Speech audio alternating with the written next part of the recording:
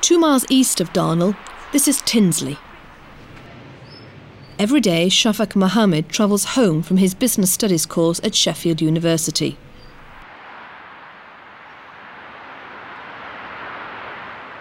For several years now, Shafak has taken an active role in community affairs.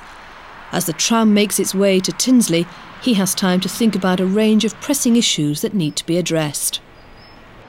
One of these is obvious every day on his way home. Tinsley is not easy to get to. Supertram stop at Tinsley, although it's signposted Tinsley, it's actually quite a fair distance away. And unfortunately, it's located near the canal and it's not very well lit, particularly in the evenings. To reach their homes from the tram stop, Tinsley people have to pass under the M1 along the towpath of the Sheffield and Tinsley Canal. Although the area faces a lot of the same problems as Darnall, people at Tinsley tend to see things in their own way. Tinsley's much smaller than Darnall. Darnall's community is much more diverse. You know, there's people from a lot of backgrounds, people from Somalia, the Yemen, Bangladesh, where Tinsley is predominantly either white or the other residents are from Pakistan. And we suffer from different problems. The main issues facing people in Tinsley, I would say, were unemployment. That's a major issue, particularly since the decline of the steel industry. A lot of people still haven't been able to get jobs. A lot of developments around Darnall and Tinsley with the Meadowhall shopping centre and the developments near the airport, but unfortunately we don't seem to have benefited in terms of jobs for any local people, regardless of whether they're old.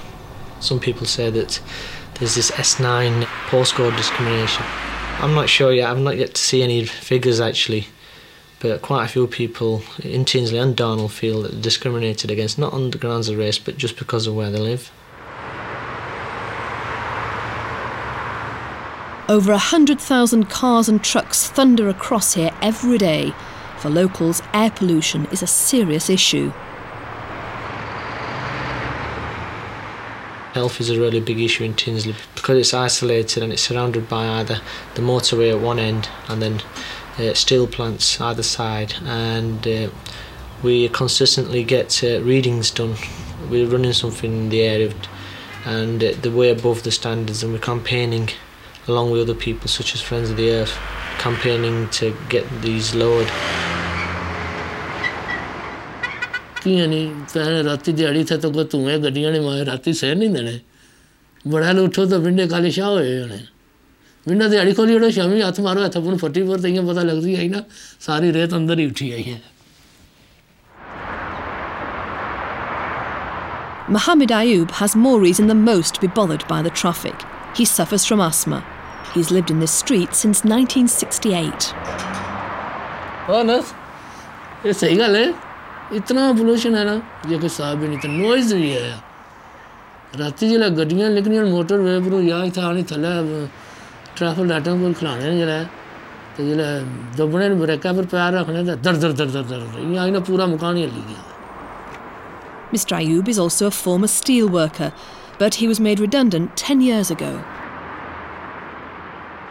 Local people are trying to improve things in the area.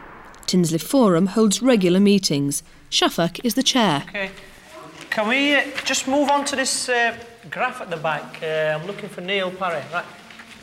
Do you want to speak on this quickly, Neil? Yeah, I get this sense of community spirit. Sometimes people in Tinsley might not acknowledge it, but particularly elsewhere in the city, we always get the comment that you, for such a small area, seem to shout the most and seem to get things done.